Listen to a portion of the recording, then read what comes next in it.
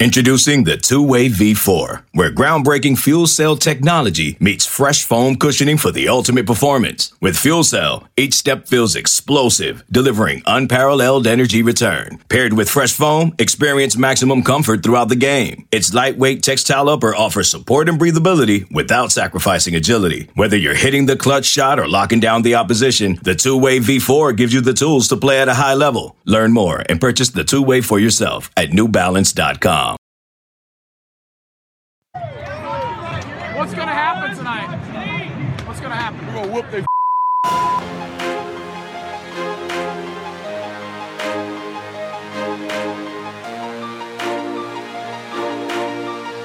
Have you gotten Rommel yet?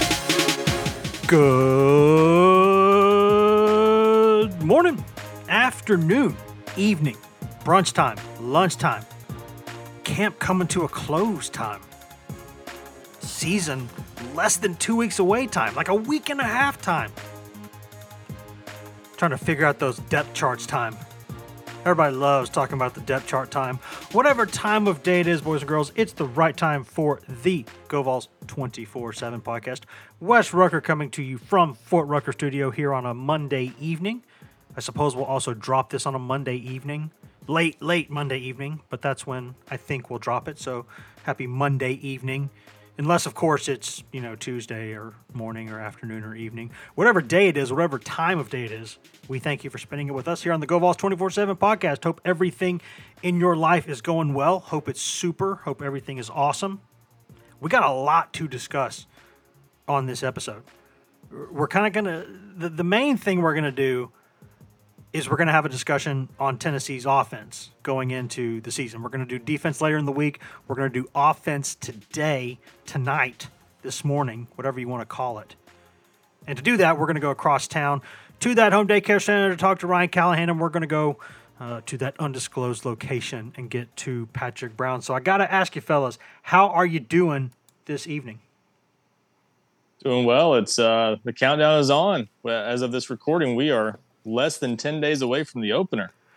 Yeah, it's there, isn't it? I mean, it's just crazy to think that it's like, I guess it stopped being like 100 degrees outside for a couple days, and I was like, maybe the season's about to start. Maybe that's what that means.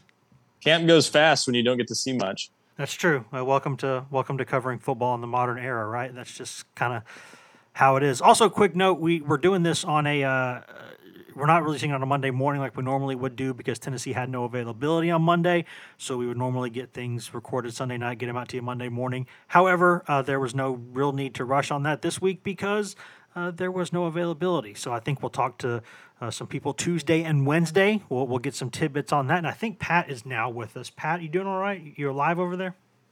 Yeah, I've been with you the whole time. I asked how you were doing earlier. I threw that out to the general crowd. Yeah, and I was not given a chance to speak, so I waited my turn like the patient man that I am. There you go. Unless you're behind the wheel of a vehicle, you are a patient man. It's an organizational chart, Wes. It's not a depth chart. There you go. Oh, good. That's now, a good however, there are two depth charts currently on GoVols247.com. Yeah, they won't call it a depth chart. By God, we will. Posted by yours truly. Trying to get ahead. We should have a official/unofficial depth chart on Monday of game week, which is a shortened game week. Yep. Tennessee plays on Thursday, but got ahead of that with Tennessee coming out of camp this past weekend and going into extended game week mode. Maybe this is like get ready for Pitt week, and then later in the week they'll get ready for Ball State. But that's kind of what I think it is too. That's a good time to run a depth chart. So we took what we saw, what we've heard, what we've seen, and try to project how it will look also, not only on the sheet of paper that will come out next week, but also how it might look for that first football game. So go check that out. And please do go check that out and go to GoVols247.com, the best site on all of the internets for everything that you want with Tennessee news. Guys, we said at the beginning that this was going to be a podcast about Tennessee's offense, and we'll do defense later in the week. However, there are a couple of tidbits that we need to get to here in the first segment that do sort of directly relate to Tennessee's offense. These are two guys who, especially one who they still hope still will be in the picture, one who for a little bit there. For a hot second, looked like might get himself involved. So there's a lot to discuss about those. So we're going to do those in the first segment. We got to talk Lyn-J Dixon. We got to talk Bru McCoy. The latest on Lyn-J Dixon is that he is not a Vol no mo. He is not with the program. He's pulled an Abe Simpson, walking in with the hat, taking the hat, and going back outside. This was always, guys, a possibility with the history there. There's no question that this young man, I don't think it's a stretch to say, obviously needs to look in a mirror. You've alienated yourself from 3 programs now. You had an unbelievable opportunity at Tennessee and it didn't work out, so that is unfortunate. I still think it was worth the risk, but this was always possible, wasn't it? Yeah, and it's unfortunate because Tennessee gave Lyn-J a chance, and as we discussed on the podcast, where after he committed a couple weeks ago, I don't know how many other opportunities he really had. So he was given a great chance, and it's unfortunate for him that it lasted 17, 18 days, depending on when you count his start, whether it be the day he committed or the day of his first practice. So like you said, Wes, I agree with you. I think Tennessee had to maybe roll the dice, if you want to call it that. I don't think it's a huge mistake because I think it was pretty low risk. Either you needed a body in your backfield because you didn't have a lot of bodies with Lenith Whitehead's injury.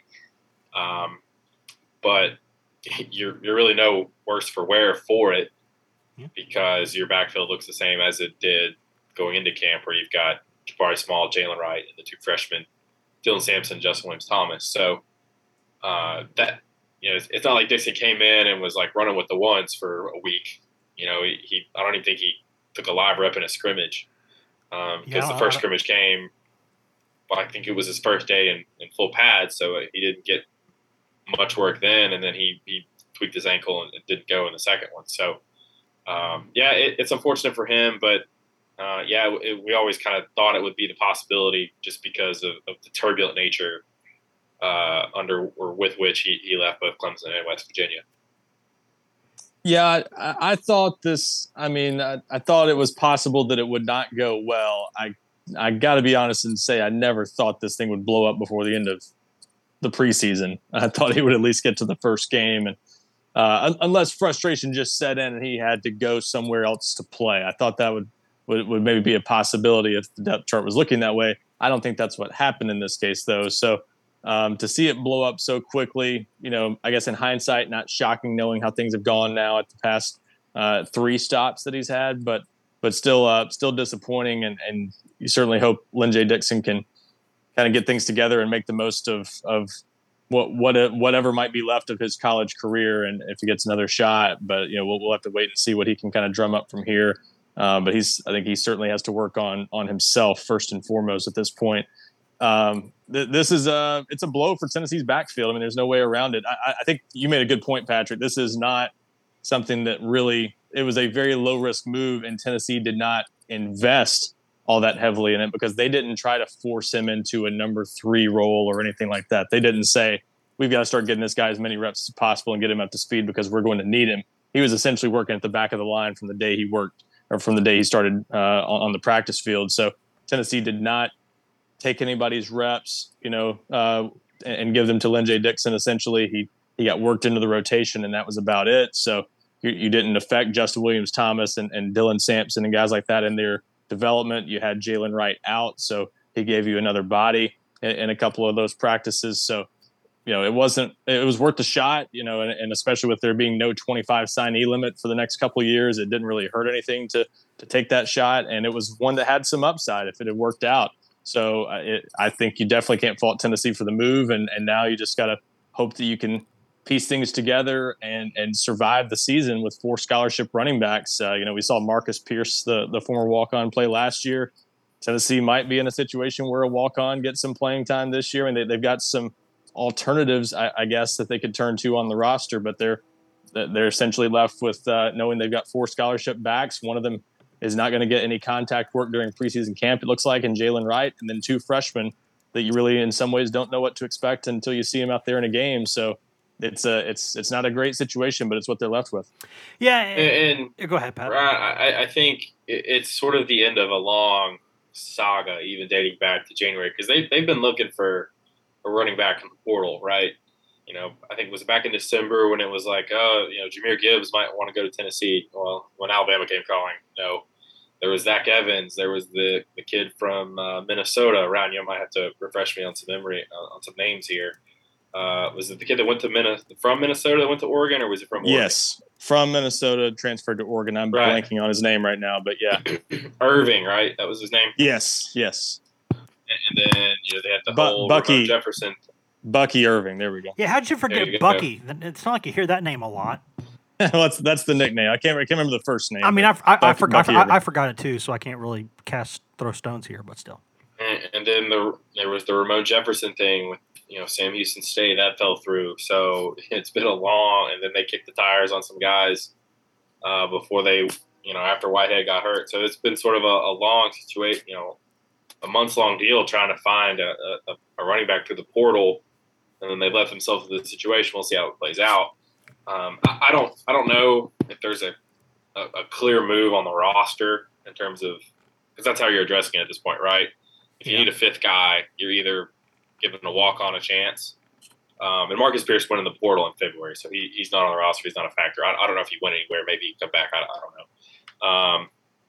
But I don't think you're going to move Cam Miller there because that would be his third position in a year. I don't think that's good for him. I think he would probably be open to it just because he was open to moving the defense. But I think he's settling in okay at safety, though. So, yeah. Right. I think that would be more of a hindrance than a help for him and your program as a whole.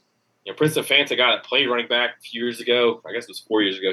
That guy's been here a long time. He could go he could go in there and pass pro really well. Yeah, I mean, he's probably a guy that could probably do it a little bit.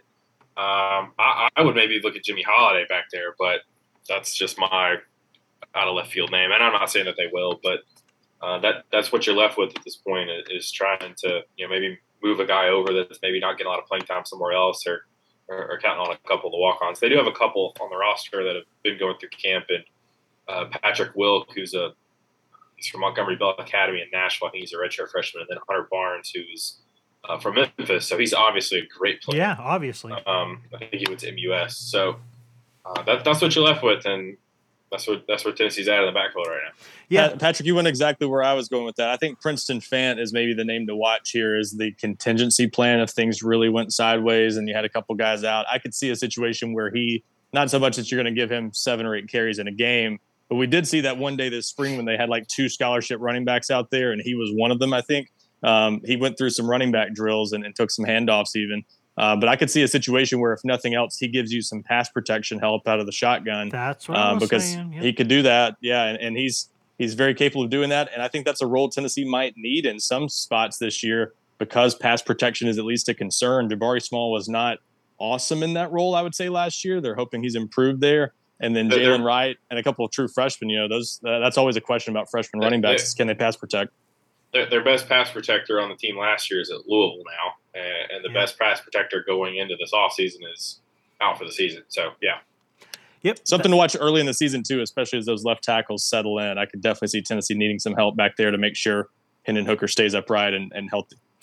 There's also been news with Bru McCoy, I guess you would say. It's kind of, on one hand, you kind of want to say no news is news, but it's not like there's been no news. There has been some news. It's been interesting, as things tend to be with Tennessee. There's been a statement released by USC on the matter regarding his eligibility forms that need to be, well, I say forms, a form that needs to be filled out.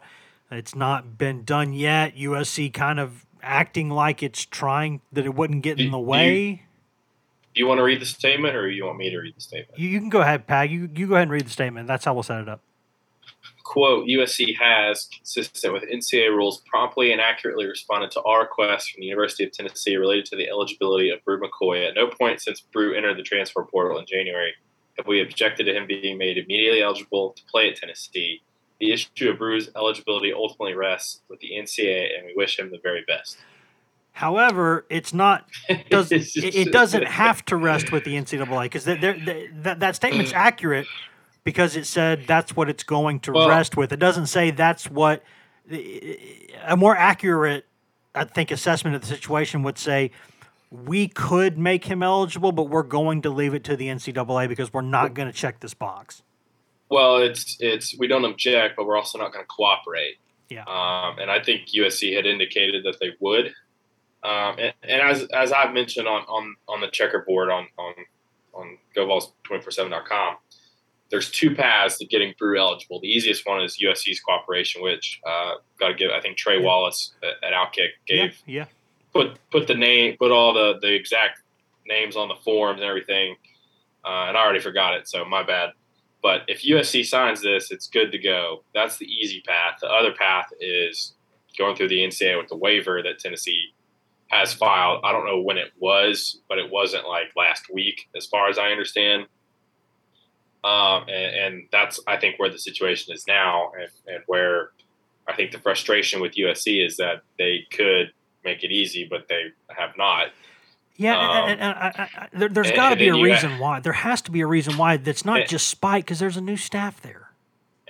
And they're obviously their AD and president and football Twitters have been getting blown up. Ball Twitter's been all over this over the past few days.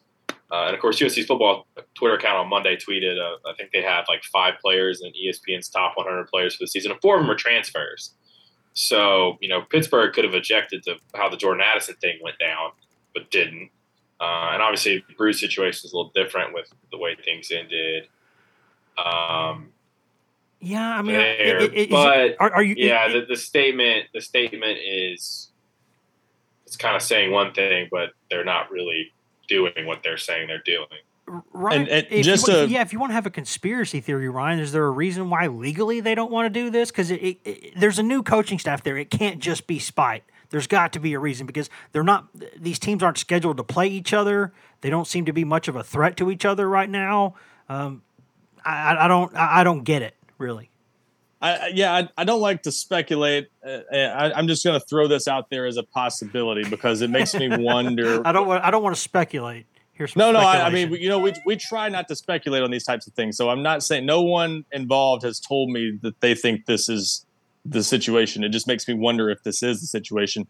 It could be a situation where USC is trying to avoid any door opening that might expose them legally. And in this case, to sign a form that says Brew McCoy had no opportunity to play at USC could, if Brew McCoy's family decided to pursue some sort of legal options, could maybe open the door for them to bring some sort of lawsuit saying, hey, you were keeping him from playing and you had no reason to. He wasn't convicted of any crime or anything like that. Why did he have no opportunity to play at that school? So that's just a thought. I have no idea if that's accurate, but it could be. That makes more sense to me than just Lincoln Riley being spiteful in an era where that kind of thing can actually come back to haunt you in the transfer portal. If players, if you get a reputation for not helping transfers, that you have no ability or interest in playing in your program, leaving to pursue other opportunities, that can blow back on you a little bit in the transfer portal. So I don't see USC having much benefit to really, no reason to fight this really. So it makes me wonder if they're at least just trying to steer clear of this. And that's why it would maybe make sense that, hey, we're going to help you by sending a statement of support to the NCAA and say, hey, we want this to happen, but we don't want to be the reason this happened because of what we would have to say on the record, to make that happen. That's my thought. And that's the only reason why I think speculation on this is fair. Typically, I don't think that speculation, especially with sensitive matters, is a fair thing to do, and we do our dead level best to avoid it at all costs. However, I do think there are times where it's fair to wonder why, because if it looks like on paper there's an easy path and someone doesn't take that path, it's pretty easy to sit there and say, there's got to be a reason for that, because you're not helping yourself with your reputation. You've got a lot of transfers on your own roster. There has to be a specific reason why they don't want to do this, because normally you just sign the box, move on. You're on different sides of the country. Well, and two quick things on this. You're probably not a playoff team, so what does it really matter? Well, and two quick things on this, just to clarify. This is not a form that's filled out in regard to every transfer. The reason it's needed is because Brew McCoy has transferred before. If Correct. the one-time transfer exception appealed to him or applied to him, he would not have to go this route. So, in other words, him getting USC to sign this form would essentially establish that he had some sort of hardship that he needed to get around to play. And so the NCAA, then you're eligible to play right away because you had a clear reason to go. You weren't able to play at your previous school. Now, without that, he has to get the NCAA to give them the waiver that he needs.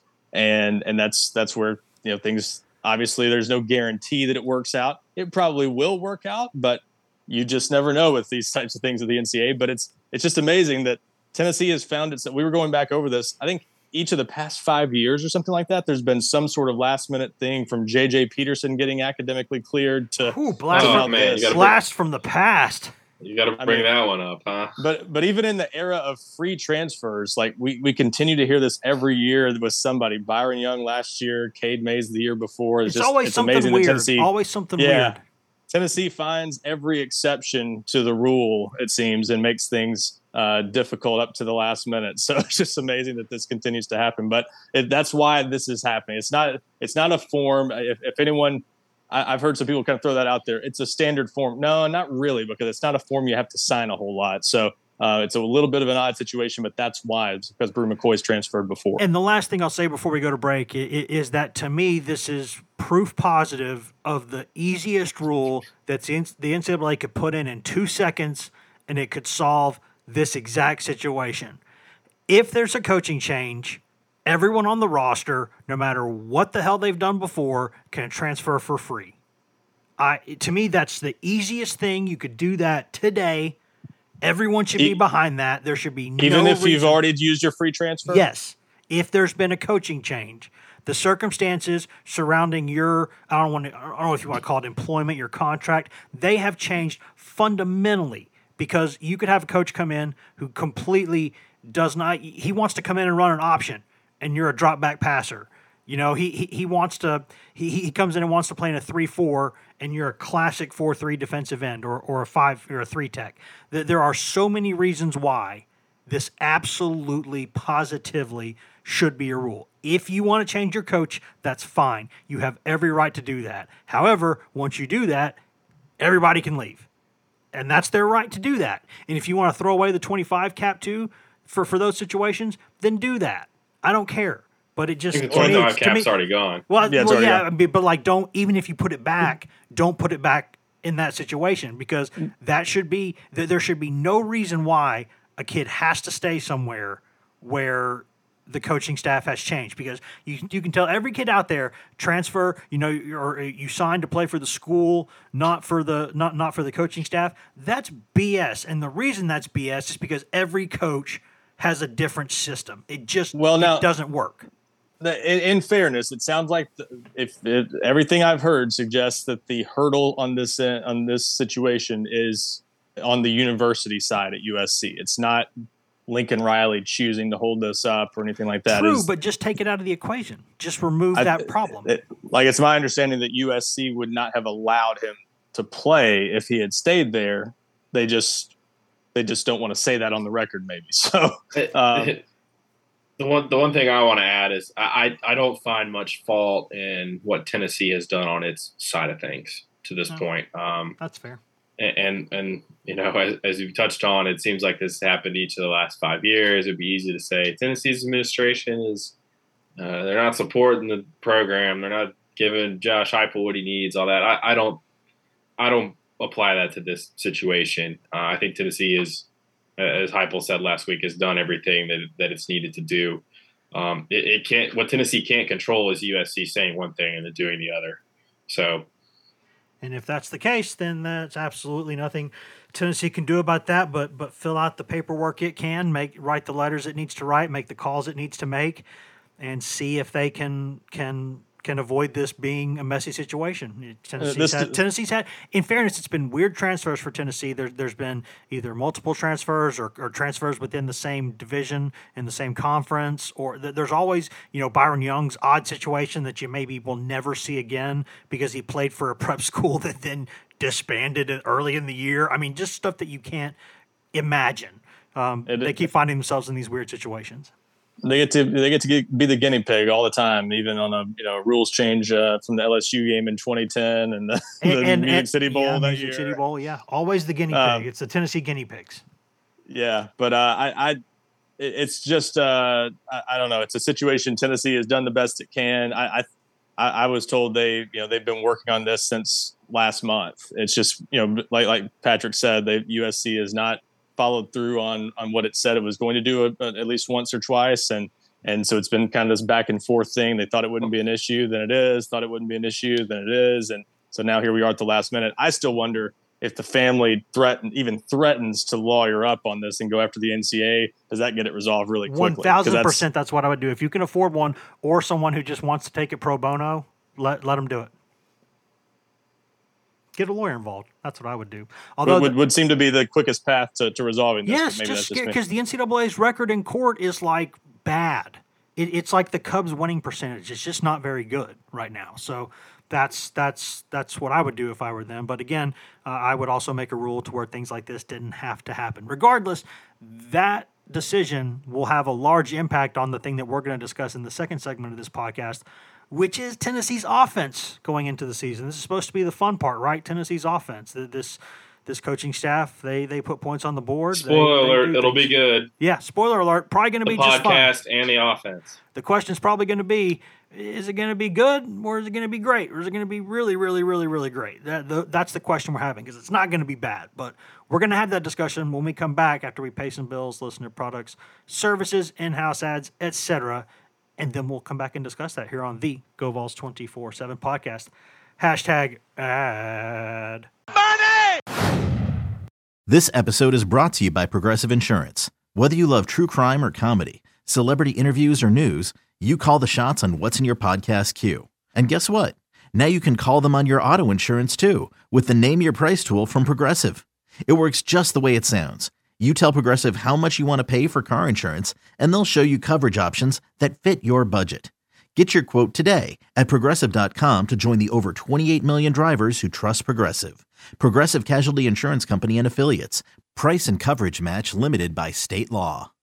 When you need mealtime inspiration, it's worth shopping Kroger, where you'll find over 30,000 mouth-watering choices that excite your inner foodie. And no matter what tasty choice you make, you'll enjoy our everyday low prices, plus extra ways to save, like digital coupons worth over $600 each week. You can also save up to $1 off per gallon at the pump with fuel points. More savings and more inspiring flavors make shopping Kroger worth it every time. Kroger, fresh for everyone. Fuel restrictions apply.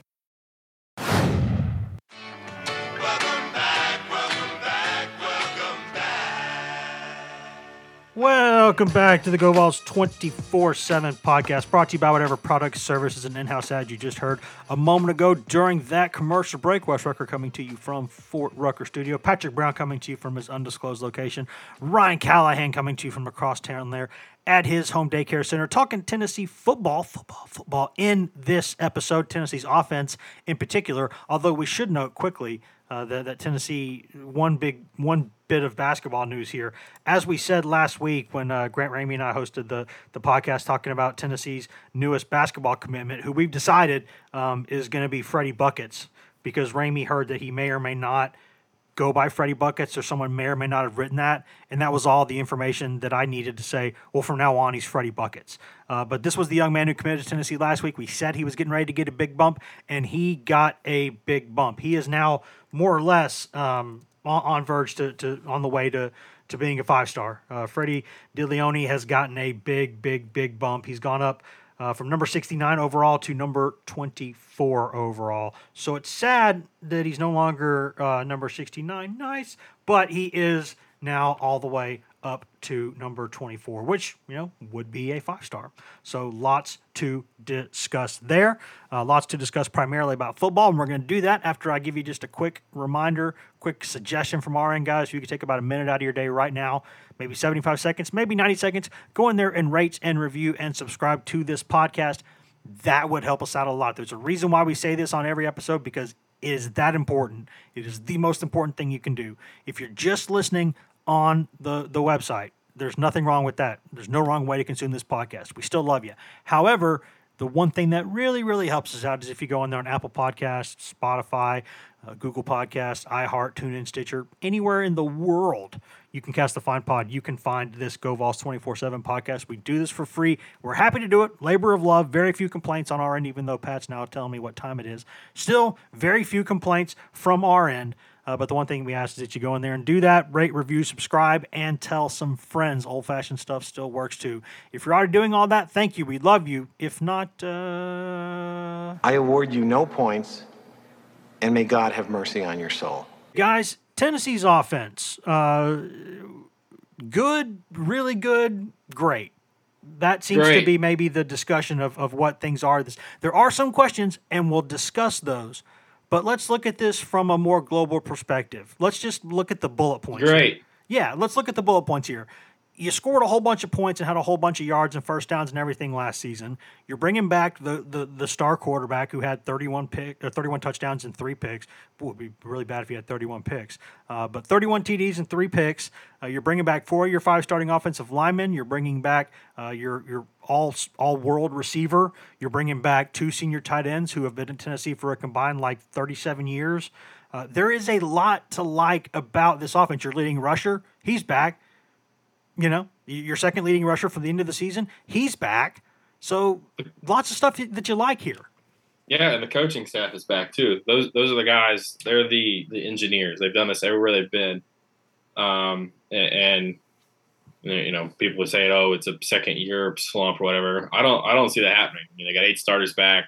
If anything, they should be better, or they should at least pick up where they, you know, just continue what they did last season, where I think with Hooker as the starting quarterback, well, they averaged 40 points a game, over 480 yards a game. I mean, they're going to do what they do. There's going to be some different things because they have some different players in some different spots. But I think the end result's going to be the same. And Tennessee fans should be excited about it. I know there's maybe some concerns, but at least for the offense, the positives far, far outweigh the concerns to me. I think Hendon Hooker will be better, as hard as that is to say, because he was so good last year. I think Cedric Tillman will be better. Yeah, I'm not sure Hooker can have the same touchdown to interception ratio because that's just freakish. But I still think overall, yes, I think he'd be better. He took care of the ball at Virginia Tech. That was one thing that he did there that kind of carried over. He didn't throw a lot of interceptions at Tech either. So, and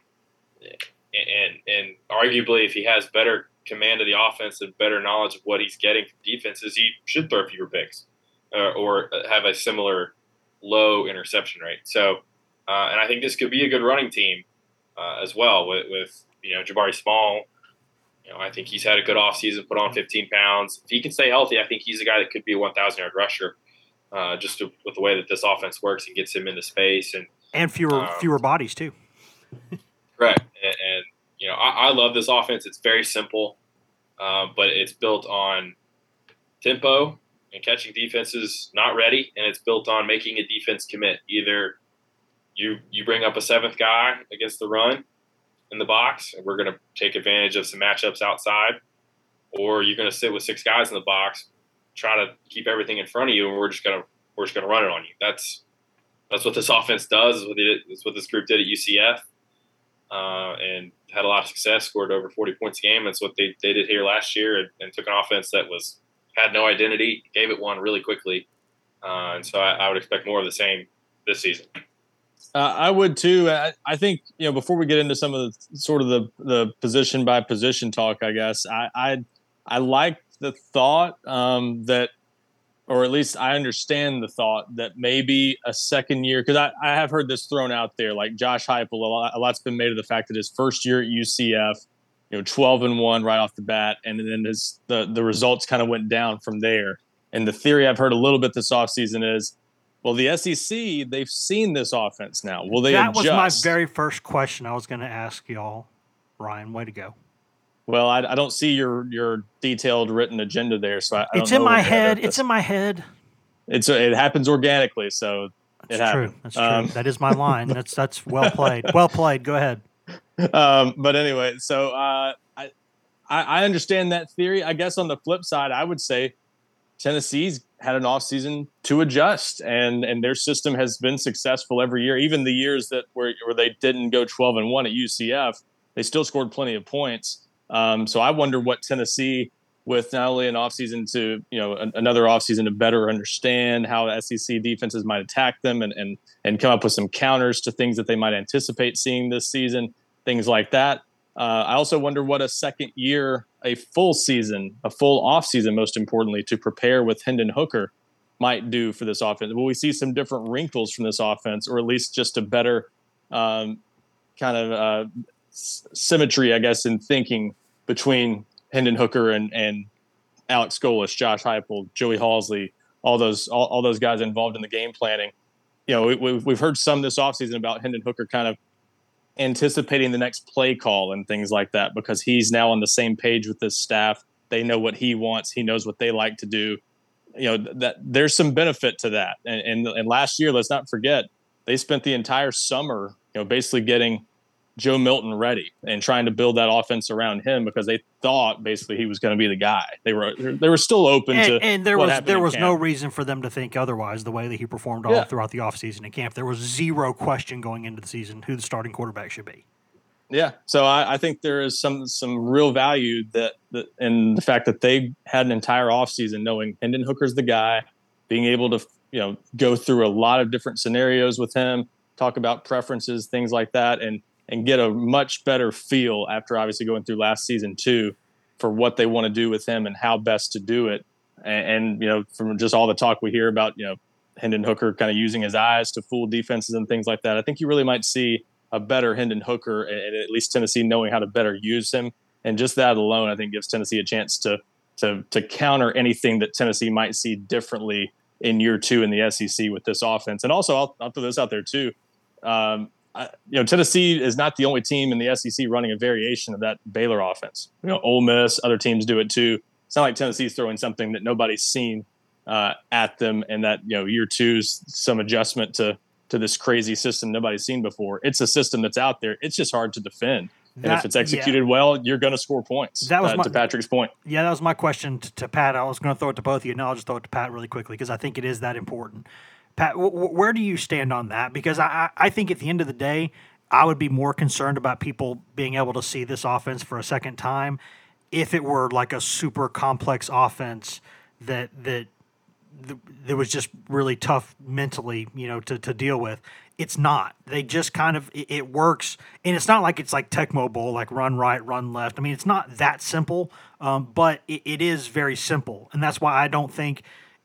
People knew what Tennessee was going to do last year after like the fourth game. They knew what was going to happen. It didn't matter. So that's why I don't know that it matters that much going into this season.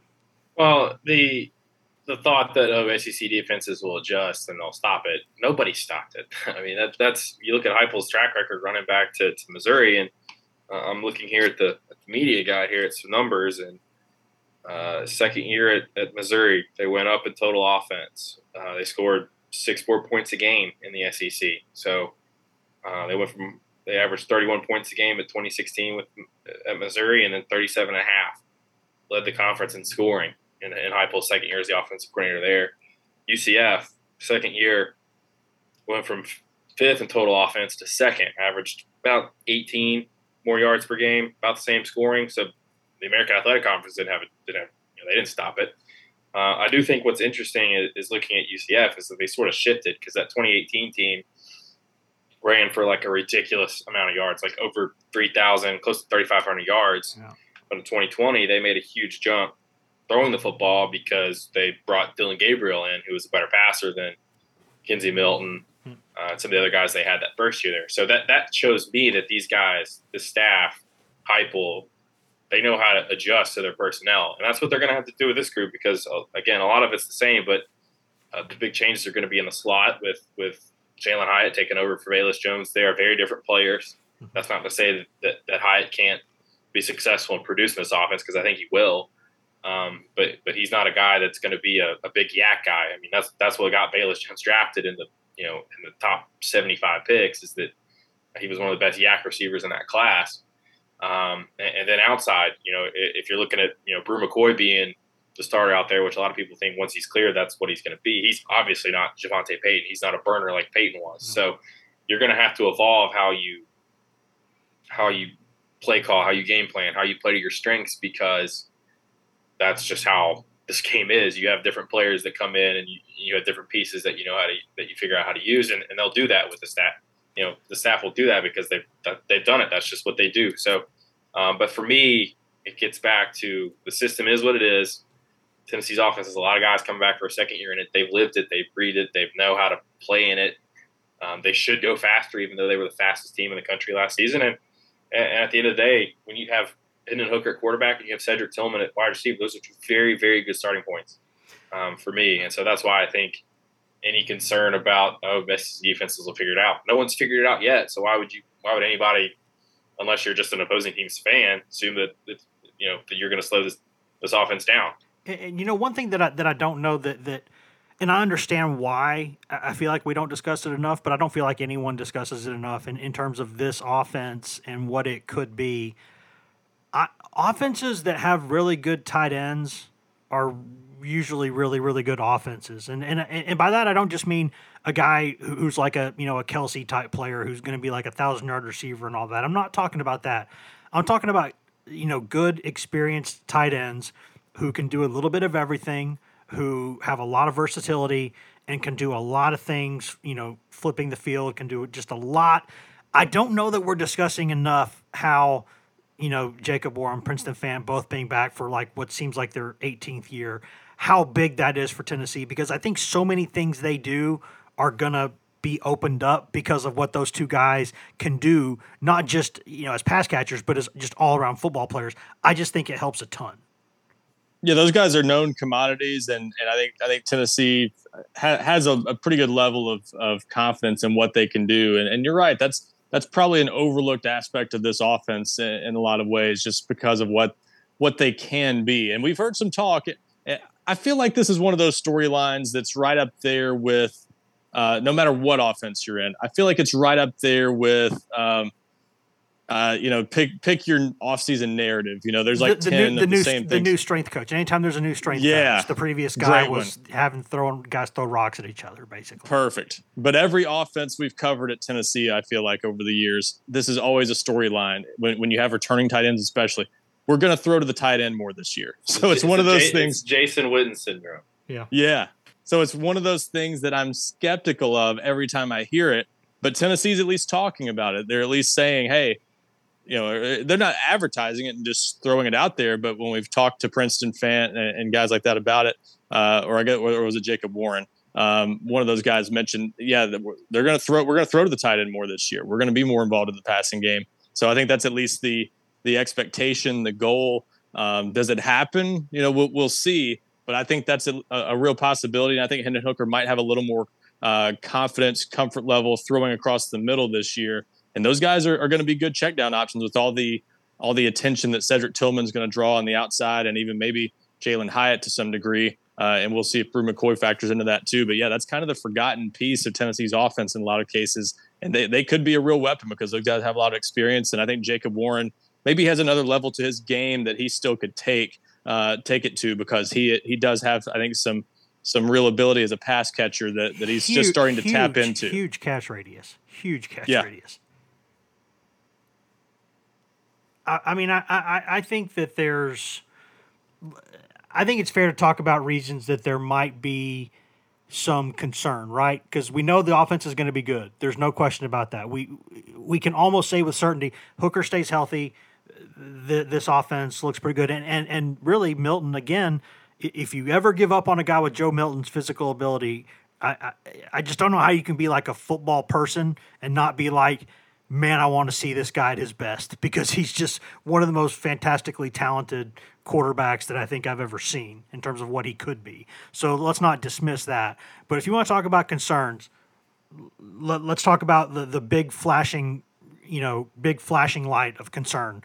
Left tackle. That is a concern until one of those guys steps up, or both of them steps up and proves they can play at this level. And then my second big concern, and I don't know, I think we've discussed this one a little bit, but there were so many things. It's so easy when you have a guy like Velus Jones Jr. to just throw a quick screen to him or throw a flare and let him make 3 or 4 guys miss and get past the first down marker. It's so invaluable to an offense. And while I do think Hyatt's a good player, I do think he's going to put up numbers. I think that Tennessee needs to find, if they can't find someone to do some of those Velus Jones type things, they're going to have to change the way they call some plays. Because I don't think, because of the pace of their offense, I don't think you can move Cedric Tillman around too much because they're going kind of where you are is where you are and then snap the ball and go. So it's not like you can move him, go to a huddle, and then move him different places. They don't do that. So they're going to have to find guys who can either do something like Velus Jones did or they're going to have to change the way they call plays. Those, to me, would be probably the two biggest concerns that I have because I'm not as concerned as others about the running back numbers. I just don't think all 4 guys are going to get hurt. So, I mean, it's a concern, sure, but I think we're making a lot of that. Those are the 2 things, at least in my mind, that are big concerns. For me, I definitely start at left tackle. I think that's the position that you worry maybe the most about, but that plays into my second concern. And in some ways, this is every bit as important as the first because it applies to really every group besides maybe quarterback. I think depth just across the board is the key to this offense. Staying, one of the SEC's top scoring offenses. If they keep the starting 11 mostly intact, they're going to be really good. Jabari Small, Hendon Hooker, Cedric Tillman, Jalen Hyatt. 4 starters back on the offensive line. There's a lot of reasons to think Tennessee is going to put up a lot of points and be pretty effective, really at every position, including those tight ends being pretty solid guys that are veterans and now have played a lot of football. So across the board, I like that starting 11. It's when you get past that starting group that I still have concerns about this team, and that might even apply to the number 3 receiver or I guess number 2 receiver position. But obviously not knowing Bru McCoy's situation, what that's going to be. I still have concerns about McCoy on the field a little bit too. I just don't know for sure what they're going to get. I think that's fair. I do think that's fair. So I think just across the board, and once you get past that group, Walker Merrill, Ramel Keaton, those guys are solid, but I don't know that you've got a single dynamic, proven guy that you can really count on there. Jimmy Holiday, you got freshmen like Chaz Nimrod and Squirrel White that can maybe help a little more as the year goes along, but I just don't know who they would count on if this Bru McCoy thing really turned out to be an issue and he's not eligible to play for 1 or more games to start the season and things like that. Where do they turn at receiver, and do they have someone they can really count on there? Is it sort of a by committee situational type deal, and would they get the kind of production they got last year out of Javonte Payton, which was sometimes overlooked because he gave them some big early plays in a lot of games last year. 7 points to start a lot of games. And 500 plus yards, and that's nothing to shake a stick at. So I think that's still a little bit of a concern to me. So I just wonder, the running back depth is definitely a concern for me. I feel like they've got a couple guys they can count on at running back, but you got 2 true freshmen among 4 scholarship backs. I mean, you're 2 injuries away from being in a real bind there. So they need to stay healthy. They need to stay healthy at quarterback because Hendon Hooker's flat out their best player. And Joe Milton is a big luxury for this team, but I still don't think you want to have to play without Hendon Hooker. So you need to keep him upright and healthy as much as possible and have him not playing banged up like he had to last year. And you've got to keep him on the field, of course. And then, I just think you got to keep that offensive line healthy too, because we don't know for sure what they have behind those starting 5, even that left tackle situation. How good would they be if they got in a situation like last year where they're without Cooper Mays, they're without last year, Cade Mays for a little while. How good would they be without some of those guys? It's not an ideal situation still because I think they're still working on their depth across the board. It's better on the offensive line in some ways, but I don't think they're just solidified there to the point where you feel good about it. So I think depth is kind of a number 1, but it's co-number 1s for me with that left tackle spot, which has a chance to, if it went bad, that could sort of derail things a little bit for that offensive line. Pat, your biggest concerns? Well, first of all, I want to take the stick that Ryan didn't want to shake. I'm gonna bang the drum for Bru McCoy because I think y'all are both wrong. Is it wrong to have questions? No, it's not wrong to have questions. I just think if he can get everything off the field taken care of, and if he can stay healthy, I think he'll be a difference maker in this offense. That's what I think. Just from even 6 games of evidence at USC where he was playing with like 3 other NFL receivers was enough for me to think that he can thrive in this offense. And honestly, you really have to try hard probably not to thrive in this offense as a wide receiver, right? I mean, yeah, it's been done. But yeah, my concerns, I probably have 3 of them.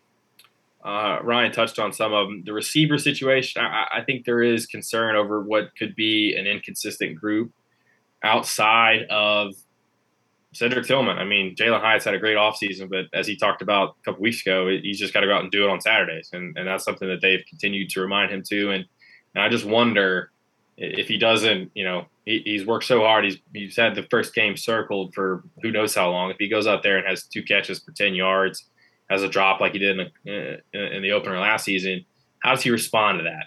Because all the emphasis he's put on getting ready for the season, if it doesn't pay off immediately, how does he handle it? For all indications, it sounds like Jalen's grown up to where he would be handling it okay, but you just wonder. You never really know until a guy gets out there and stuff hits the fan. So, but inconsistency at that position. Walker Merrill, Ramel Keaton, the guys behind Hyatt in the slot, they've all not a lot of playing time, not a lot of production there. So they might have some guys that pop up from time to time, make plays, but those guys might get opportunities where they don't take advantage of it, whether it be a drop or they can't make a guy miss and pick up a crucial third down, what have you. So, and they're going to need those guys to step up and just be threats. Just make the defense respect you or punish defenses if they leave you one-on-one and shade a safety over Tillman. That's what they've got to do. And the top 2 are depth at offensive line and running back. The running back situation, Jabari Small has an injury history. Jalen Wright is injured going into the season, working his way back from an injury. So that's a little concerning. I think those 2 freshmen will be okay. Dylan Sampson's been really good in preseason. I think he'll be an exciting player for this offense. We'll see about Williams Thomas, what he can do. And on the offensive line, I don't know who their next best guard is right now. If a situation happens like what did happen in the opener last season, where 3 series into the game, Cooper Mays goes down, and you gotta bring in your first guard off the bench. Who is it? Is it Addison Nichols? Is it Ollie Lane like it was last season? Is Dane Davis a factor on the inside, even though he's mostly a tackle? So those are all questions that we didn't know Ollie Lane was the number 3 guy going into the season last year, and we found that out pretty quickly. So.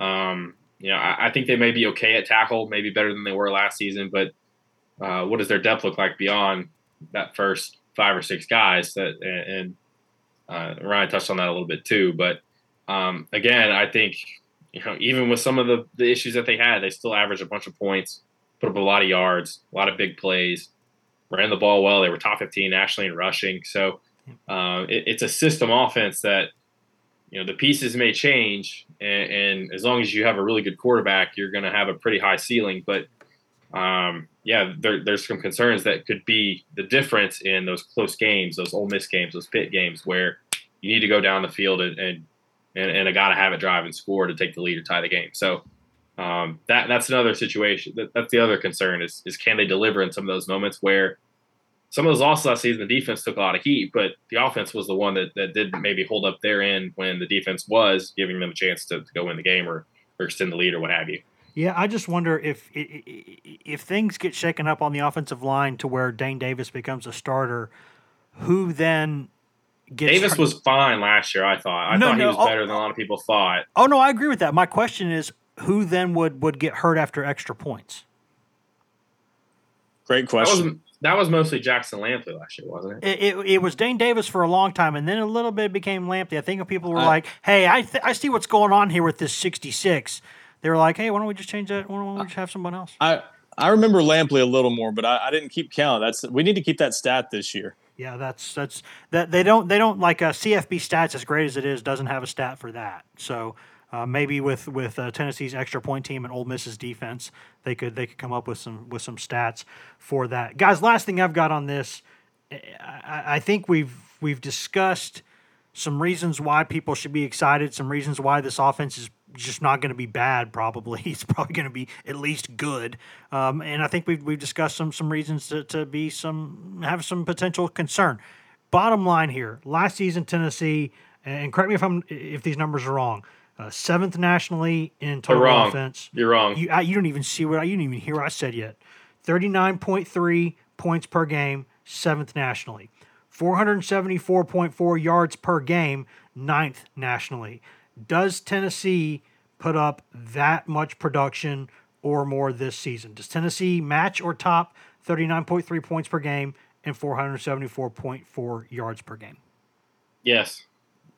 I'm going to say yes. I think they topped that number. I wouldn't be shocked if they averaged pretty close to 500 yards a game. I think they could be really, really good statistically this year. Yeah, it is a tough offense to stop. Those numbers came with I don't want to say they started the wrong quarterback, but the guy that was the best quarterback didn't start the first 2 games. Needed a couple of games to get ready, and more importantly, they needed to figure out who the receivers were. That was when the offense really clicked. Is when they said, "Okay, Velus Jones, you're in the slot. Peyton's out here. Tillman's out there." Can they figure that part of the puzzle out too with this wide receiver core right away?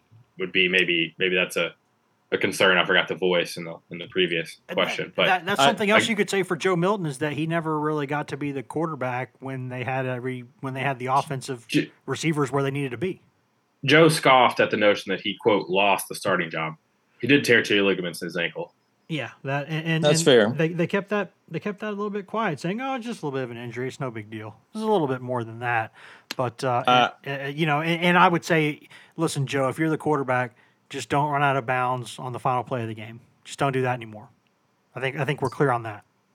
The quarterback gets all the love, so I'm going to throw this in here because I think we've mentioned his name, but probably not enough for how big of a piece of this offense he's going to be. But I think Cedric Tillman's going to have a massive year. I think he is even better than last year. Everything I hear is, stud basically on the practice field, that he is carrying himself like a true number 1 receiver. And last year he was sort of this, okay, nice veteran, solid player. We'll see what we make of this offseason improvement, but, is he going to have a big year? And then he ends up blowing up the second half of the season.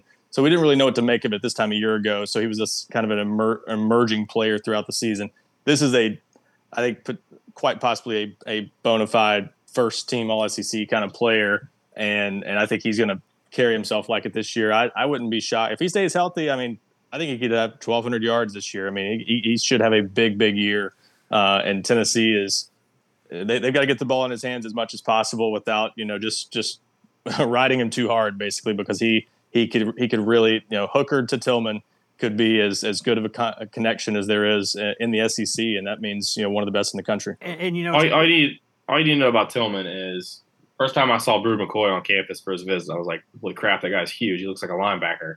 And the first day of camp, he walked next to Cedric Tillman, and I was like, damn, Tillman's bigger than he is. Yeah, I mean, that's all you need to know. Yeah, I mean, and we've seen him. We actually got to see some one-on-ones in a few recent practices, and that guy is just tough to cover. I mean, he's just mossing dudes. And it's tough because of the way Tennessee does the splits that are so hilariously large on offense. The wide receiver splits.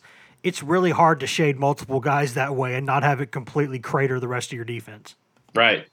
Yeah, that's part of the reason the offense works so well, because it finds matchups and it naturally creates them like that. So, he's going to be good. And Tennessee should be 100% touchdown percentage in the red zone, because they have a running quarterback and they have about 3 or 4 different dudes who are pretty high percentage guys on fades, whether it be Tillman, McCoy is a guy that is a jump ball target, and Jacob Warren too. So, and I think Keaton, and you could even throw one to Caleb Webb in garbage time if you wanted to. I think, and I still believe Ramel Keaton is really, really good at high pointing the football, and I think he's going to make he's not bad at that. And I think that the other guy on the team who surprises me with how well sometimes that he jumps is Walker Merrill. He can jump. That guy's not going to maybe run a 4.3 or anything, but if you need him to go high point of football, he can go do that. So yeah, you're getting into that territory there, Wes. Be careful. No, I'm not. I'm not calling him a coach on the field. I'm not calling him gritty.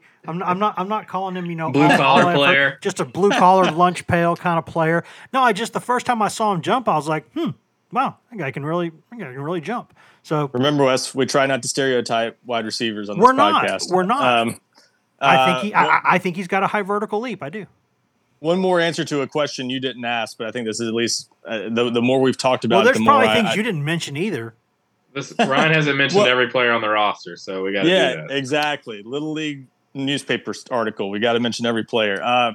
No, I think an underplayed storyline a little bit that could end up being a big deal, just because what I talked about before, staying healthy all year just doesn't happen in the SEC. You're gonna have guys miss a game or two here or there. You talking Cooper Mays? Well, no, just everybody, but I'm just saying in general. But so I think things will happen. They'll need some freshmen and some young guys that haven't been tested to emerge. I think an interesting storyline on this team is how much can some freshmen, specifically, Dylan Sampson, maybe even Addison Nichols, and then at wide receiver, the ones I'm really interested in, Chaz Nimrod and Squirrel White. How much can those guys help this team, especially the second half of the year? If those guys can get ready, and Squirrel White's speed is the next factor, but he's small. Chaz Nimrod's a bigger guy, good speed. I think they're excited about him. Mm-hmm. How much can they work those guys in throughout the season? And if Sampson in particular can take off and build on a strong camp, I think those guys could be a bigger deal in this offense than maybe we expect. We mentioned a lot of veterans, but there's going to be an opportunity somewhere because of injury or something else that will give one of those guys a chance to play, I bet. And how much can they be a factor? Can they play well and take an opportunity and run with it? And the only thing I didn't mention that I wanted to was that at the end of the day, it's nice to be able to have on the right side of your offensive line, you've got, Spraggins and Wright there to sort of run behind. I think that's a nice combination of guys you guys have been really pro Darnell Wright since day one. So no, I absolutely have not. I think in pass pro, liars. I fully admit this. I think there are times where in pass pro we still kind of go. I get why he wants to play right tackle. You guys are lying liars who lies. I like him as a run blocker. I have a few more concerns vis-a-vis pass protection. He was much more solid last year than I expected him to be. But that being said, I do think he is a better player on the right side. And I think getting him back to his natural spot is worth something for this offense. So I like Wes's point. Those two guys on the right side could be pretty good together. And that gives you something to run behind if you're Tennessee. That's significant considering this offense. One place that really needs to get better is short yardage. If they can do that, just be effective, Hendon Hooker keeping one occasionally and being able to run behind that right side, maybe to get a 3rd and 1 every once in a while. That's a big deal. If this offense can be just a little bit better in that area, it could make a big difference in terms of points. Well, I can't wait to be vindicated on Brew like I was on Darnell. Yeah, Ryan, all I gotta say. Yeah, I'm done. For the record, Ryan agreed with me, so now I want to crawl in a hole and die. So I think this is probably a good place to end the podcast. Well, I'm just saying. Hey, for the record, I'm not saying Brew McCoy is not going to be any good. That is not what I'm saying here. Patrick is making this a black and white thing. Ryan, saying. Why do you hate Brew McCoy? No, I'm just saying. I just haven't seen it yet. Leave that to USC. Yeah, maybe Ryan. Are you the reason that they've not gotten that thing cleared yet? Are you the one standing in the way? Well, Wes, it's a principle of life. When in doubt, blame Ryan Callahan. That's right? what I'm saying. That's why he's agreed with me, and now this is probably a low moment in my life right now. If I'm being honest with you, this is a time to go look in the mirror and reflect. But guys, that's when you know you've made a good point. It's the worst. Guys, thanks for your time tonight, and I guess barring breaking news, we'll get you back here in a couple of days, and we'll discuss the defense. So lots more to discuss on that one. Thanks, guys. Thanks, Wes. Bye, Wes. And there's the button, and now I can say, guys, thank you for listening to this edition of the Go Vols 24/7 podcast. As always, we always say it, but we always mean it. Thank you.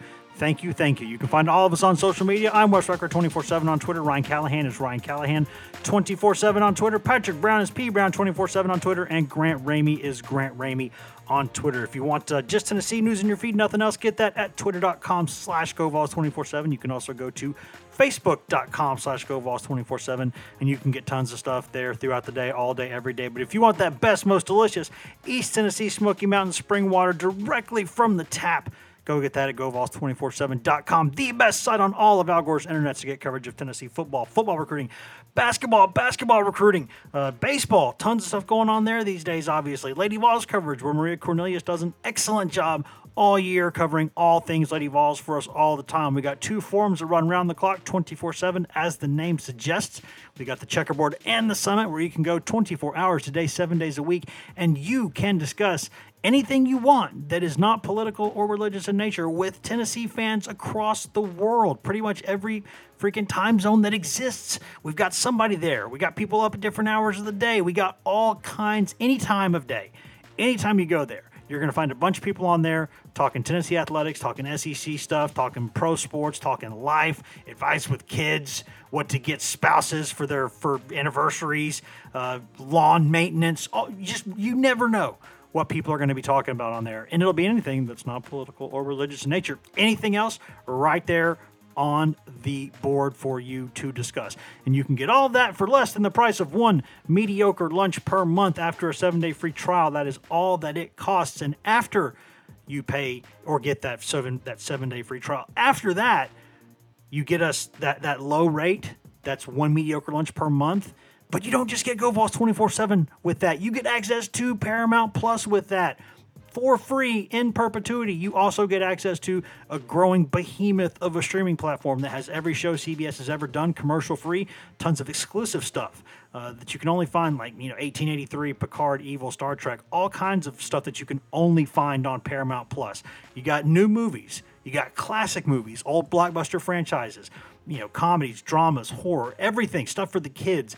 All of it, and stuff from the archives of CBS, obviously, and MTV, BET, Comedy Central, Nickelodeon, Smithsonian, all of it, right there. Something for the entire family. And live sports, SEC sports, NFL sports. You got UEFA Champions League, UEFA Europa League, Serie A, French soccer, PGA Tour. You get everything on there. And you get all of that and our site, all of it, for just about $100 and change a year. One of the best deals you can possibly find. And if you don't do it, I don't know what's wrong with you. Go do that. Don't be a fool. Go do that. If nothing else, guys, you should hear from us in a few days. So until then, try to be good to each other. Try to have basic human empathy for people out there in the world. There's not enough of that these days. There's too many a-holes. We don't need that. Be good. See you. CBS Wednesday. We have so many cool, diverse people from different backgrounds, different beliefs, different upbringings, and it just keeps growing. I'm a citizen of the United States. I'm a hustler. I'm a big Taylor Swift fan. I'm the queen of the tribe. I am playing whatever role I gotta play. I'm gonna play this game full speed. I ain't going down like no punk. A new Survivor, Wednesday on CBS and streaming on Paramount Plus.